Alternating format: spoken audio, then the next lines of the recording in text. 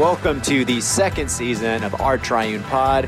We are still preparing you to praise. Join me, the Reverend Nick Comiskey, and the Reverend Bendy Hart for a conversation about low-key theology, lived experience, and often unrelated pop culture as we break down one of the Psalms. We hope it's an inspiring, maybe a bit irreverent, but mostly helpful way to get you ready for some God time.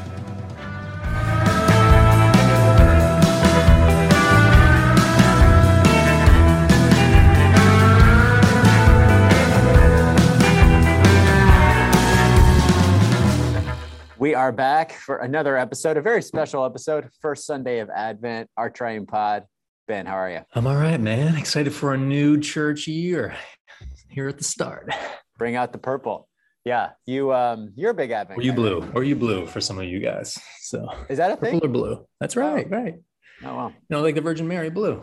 Yeah, we're really into that. Don't know what that means. Okay. So Ben, when we were hanging out in New York, we went and saw a terrific movie, Roma Part 2, aka Belfast, which I really liked. I think you liked it. I think I liked it. I liked it more than you did, I think. I think I just thought it was going to be like a bigger movie, but yeah, okay. No, I liked it. So maybe for unrelated, let's pick out a couple movies that we're excited to see in the we're entering into prime movie pass zone, people, whether it's Alamo or AMC Movie Pass, or we have this thing called Regal here. You can get like a Regal Pass. Whatever the means by which you see movies in the theater, dear listeners, it's time to re-up because we got some bangers coming out. Ben, what are you most excited about? And then cancel Jan 1. Yeah, no, I think I'm most excited about the Paul Thomas Anderson movie. Licorice Pizza, getting great reviews. Comes out, I think, pretty soon. I don't know if it's New York only, but November 26th, right in time for Thanksgiving. Oh, is that right? Oh, wow, it's coming. Yeah. So some of the movies he's done is, Boogie Nights, There Will Be Blood. Pretty much all your favorite movies of the year his movie comes out. This is probably his movie. There's a certain kind of like white New York reader, Pitchfork listener guy of whom I am the platonic ideal, that just anything PTA does, it's like, I got to see it. Yeah, that's good. Yeah, what else? There's a bunch of stuff coming out. Yeah, I'd be remiss not to mention American Underdog, the upcoming Kurt Warner biopic with Zachary Levi. My mother-in-law is going to be first in line for that. Is she a big Kurt Warner fan? I mean, she's a big fan of America and Jesus Christ. So yes. Okay. So is it like a Christian movie? I mean, it's not, you know, I don't know. I actually definitely kind of want to see it. I'm not really hating on it. Where are you at on the West Side Story remake? I'm probably more excited for the tragedy of Macbeth. So yeah, not really that into it. Is it super normie or like kind of cancelable to be really excited about it? I'm pretty excited. When I grew up, my parents were like, we just watched tons of those kind of movies. Like West Side Story was like my favorite movie in the world from like age 6 to 9. I mean, I've seen it 100 times. Really? Oh wow. Yeah. I know. I don't know. My parents like those old kind of musicals, and there's like a knife fight, you know, I mean, it's pretty cool. I watched like Chitty Chitty Bang Bang. That's probably the closest thing to that. Yeah, that's really sad. Not really a musical, but yeah, there's a lot of songs. Yeah. It's in Belfast. Yeah. So you're not in on West Side Story tonight? Not here for it, but I am here to watch on HBO Max the 4th Matrix movie. So it's going to be on HBO Max. What is happening to our world? It's the last of the deal they made, where it's like the simultaneous HBO Max in theaters. So theaters are obviously upset. But do you watch Finch? No, is that good? Yeah, it's okay. I can't imagine it's going to be good, but yeah, I mean, it's a cool watch. I mean, it's the director is the guy who did a lot of your favorite Game of Thrones episodes. So it's pretty visually like awesome. And I mean, it costs a lot of money. Like the soundtrack is unbelievable. Like they spent a lot of money on musical rights. So yeah, it's cool. And Tom Hanks, man. Oh yeah. Incredible. Uncancelable. Incredible. Yeah. Oh yeah. So good. All right. Okay. So the psalm appointed for the first Sunday of Advent is Psalm 25. I'll read it. We're reading straight from the BCP here, so it's not something that you can find on like Bible.com or whatever. But here is exclusive like that. Yeah, that's right. Psalm 25, verses 1 through 9. To you, O Lord, I lift up my soul. My God, I put my trust in you. Let me not be humiliated, nor let my enemies triumph over me. Let none who look to you be put to shame. Let the treacherous be disappointed in their schemes. Show me your ways, O Lord, and teach me your paths. Lead me in your truth and teach me, for you are the God of my salvation. In you have I trusted all the day long. Remember, O Lord, your compassion and love, for they are from everlasting. Remember not the sins of my youth and my transgressions. Remember me according to your love and for the sake of your goodness, O Lord. Gracious and upright is the Lord. Therefore, he teaches sinners in his way. He guides the humble in doing right and teaches his way to the lowly. All the paths of the Lord are love and faithfulness to those who keep his covenant and his testimonies. All right, Ben, teach me about the sins of your youth. Well, that's you used an appropriate word, because this psalm is all about instruction. I think first off, let's just say these 9 verses are not all of Psalm 25. There are a whole lot more verses, but we read the Psalms over 3 years, so there's only 150 Psalms. We've got to break it up. Also, this psalm is what's called an acrostic. It's used to instruct the prayer, and it goes through the Hebrew alphabet. So that's helpful to know in terms of its form. But really, what's the content? The content, it begins, I lift up my soul to you, O Lord. Now, in ancient Israel, you lift up your hands in an outstretched position to pray. Listeners, he's lifting up his hands right now. I am right now. Just, when your minister is in the Orion's position behind the altar, he's essentially going back to ancient Israel. And essentially what that's symbolizing, or what we're symbolizing when we say, I lift up my soul, is that my life depends completely and only upon your help, oh God. So I really like that. We're lifting up our life, our identity, and we're saying that it is in you. So in you, I trust. In you, I take refuge. I wait for you, as it'll say later on in this psalm. I do like that, this psalm is, let me not be humiliated. Other translations, don't let me be shamed. In fact, don't let any who look to you be shamed, but let the evildoers be put to shame. And so, I don't know. Can you get behind that? I feel shame all the time. Oh, yeah. Well, I think what I was thinking about is, why is this psalm appointed for the first Sunday of Advent? What Advent themes lay dormant in this ancient psalm? And I think I have been deep into to your girl Fleming, and reading a bunch of her Advent sermons to kind of just devotionally prepare for this season. And that notion that Advent is the season of the church year where we stare into the darkness and deal with reality as it is, not necessarily as it will be. And so the cry of Advent being, God, where are you? Or how long must I wait? And in that posture, the cry of let me not be humiliated, it looks like the enemies of God are triumphing. So do not let my enemies triumph over me. Let none who look to you. It's that cry of, in the darkness, God, where are you? I can't see you. I can't feel you. I'm in that dark night of the soul. How long, oh Lord? I think that's where I'm guessing that's why this is an Advent psalm. Yeah. There's a lot of prayer for deliverance, right? From general troubles, from enemies, from our sins, both past and present, from guilt, from affliction. So there's this radical prayer for deliverance. I'm trusting my whole being to you. But then there's also this kind of learning as the subject of the prayer, like teach me, instruct me, guide me, let me know your covenant. Let me know what it is to walk in your ways. And what I like about that is more than an answer, when someone comes to us or when I go to my spiritual director and I'm like, oh man, I just want to know how to put one foot in front of the other. Of course, it's a good idea to go to Bible reading, to scripture, to prayer. But what I think this psalm is saying is that we also learn from just being in prayer with God. We just say, Lord, show me the way forward. Or maybe I know the covenant through my Bible reading. I know what I'm supposed to be doing, what I'm supposed to not be doing. But teach me how to walk in that way. Show me how. Teach me your paths. Lead me in your truth. For this is life and salvation too. I think we talked a little bit about that last week, but yeah, teach me the right way. And then there's that just later on, there's acknowledgement, right? Like, I have been sinful from my youth, but don't remember that. Go past that. You deliver me from that. Forgive me from that, but show me how to be good, essentially. Yeah. Anything you want to add to that?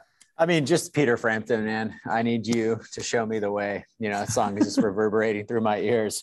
If I had more courage, I would try and sing it, but I'm definitely not going to. Yeah. I mean, I think there's obviously this tension between the psalmist's use of the word law, or the kind of verbal idea behind teaching and instruction that is salutary, that is life-giving, that is something we long for, and St. Paul's use of the law and the verbal ideas behind it in Romans chapter 7, right? Where the law in that context is accusatory, it kills, it reveals sin, it exposes areas of brokenness, where here it's something that is much more redemptive and positive. You know, I don't think the psalmist has the second, to use very technical language, the second use of the law in the second half of verse 7. He teaches sinners in his way. I think it's this more positive sense is, you know, like, to return to an Advent theme, those who sit in darkness, a great light has dawned. If you're kind of mired in patterns of sin or thoughts that are killing you, a gracious, humanizing, ennobling word of instruction that helps you get out of it is like the best thing possible. You know, it's not accusatory. It's not trying to condemn you. It's trying to like teach you the way, you know, like AA or whatever. It was exactly what I was thinking. Think of all your friends who are alcoholics and who found AA or found something like that, and the way they talk about how healthy they've been since they've been sober. That's the same thing we're talking about here is, I just want to stop returning to the vomit of my own life, which has me under this dark cloud. May your light burst forth, that Advent hope, like what you mentioned. Yeah, I mean, even it's like, it's easy to dump on these things as kind of spirituality substitutes, and I'm as guilty of that rhetoric as anybody else. But like, you see this when people like, you know, get into fitness programs. Like, it doesn't have to be this soul crushing cult. It can just be like, yeah, I feel good about myself that I'm exercising a lot. It's like, yeah, that's great, man. You know, that's perfect. It does, you know, it can become a God unto itself, and it can become something that traps you in cycles of condemnation and shame and self-incrimination. But it can also just be like a positive, you know, relatively uncomplicated, like, I'm just glad I'm a part of this group that's doing this thing. You know what I mean? Yeah. And that's so tough, right? Because then a lot of times, and I think you can have this with holiness too, or an attempt at holiness.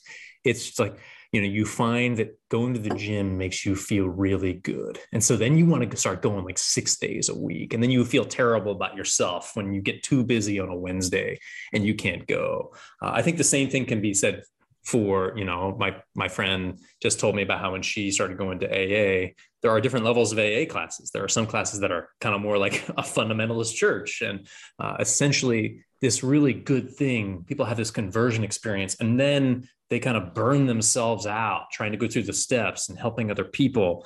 And whether it's, you know, beauty, whether it's fitness, like you name it, we're so prone to finding this good thing, which truly is a good thing, and then turning it into that dark cloud again. So I think with this prayer and what we mean when we say, show us your way, lead us in your path, we're not trying to do a substitute for, you know, I was really into religion and then I found grace and then I chilled out, but then, you know, I got really into, you know, this so hard that I became oppressive to all my friends. What we're saying is like that holistic, the Enneagram, you know, whatever. That's so true. So true.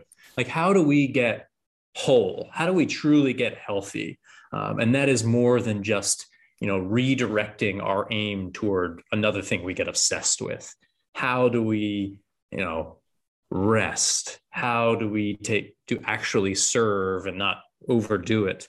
And I think a lot of this really does have to do with that last verse. Again, it's similar to last week.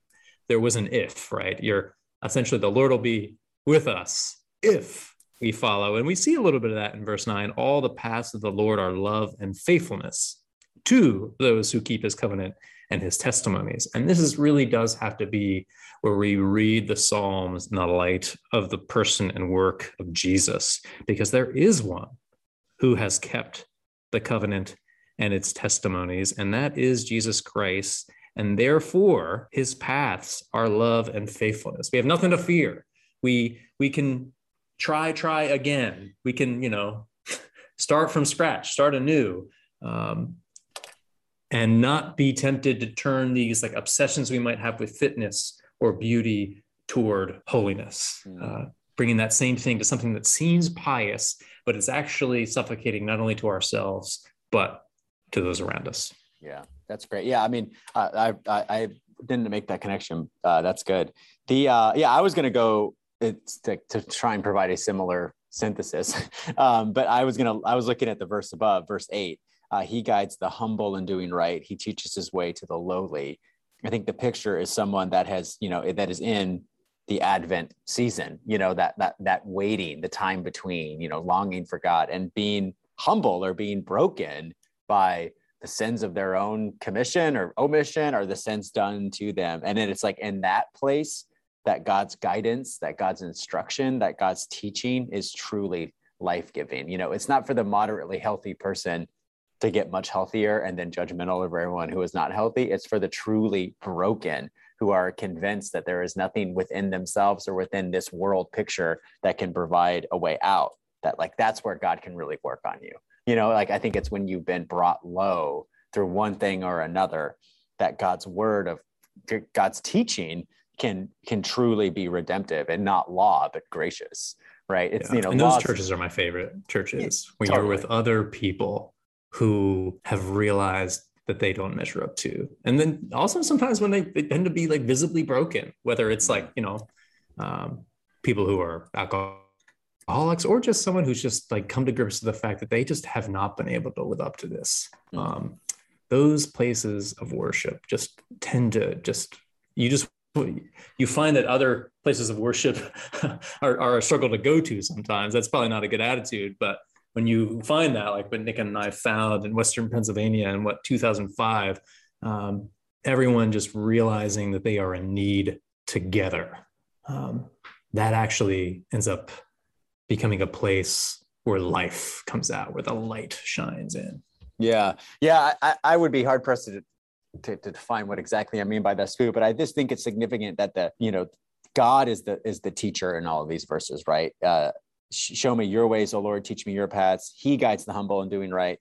He teaches his way to the lowly. So what we're not talking about here is, like, for lack of a better term, like religion. We're talking about God, Father, Son, and Holy Spirit directly in an unmediated way, impressing his word upon your heart. And, the reason why I bring that up is because, this is the season of watching and waiting. And so the posture of Advent is not activism. It's not, let's bring God's kingdom into the world. It's, I'm going to sit and I'm going to wait, and I'm going to wait for that word from God that will guide me and teach me. Because it's something that comes directly from the mouth of the Lord is just very, very different than something you're kind of being socialized into, whether it's in a community or some gym class or something like that. That's perfect. All right, let's pray it again. To you, O Lord, I lift up my soul. My God, I put my trust in you. Let me not be humiliated, nor let my enemies triumph over me. Let none who look to you be put to shame. Let the treacherous be disappointed in their schemes. Show me your ways, O Lord, and teach me your paths. Lead me in your truth and teach me, for you are the God of my salvation. In you have I trusted all the day long. Remember, O Lord, your compassion and love, for they are from everlasting. Remember not the sins of my youth and my transgressions. Remember me according to your love and for the sake of your goodness, O Lord. Gracious and upright is the Lord. Therefore he teaches sinners in his way. He guides the humble in doing right and teaches his way to the lowly. All the paths of the Lord are love and faithfulness to those who keep his covenant and his testimonies.